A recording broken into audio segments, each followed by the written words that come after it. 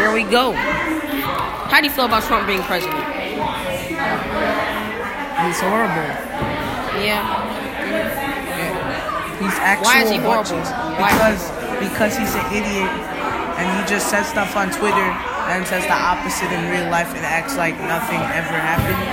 Makes a lot of sense. He's like ignores the world's problems and pretends like everything's great and huge and everything. And he's just an idiot that likes Twitter.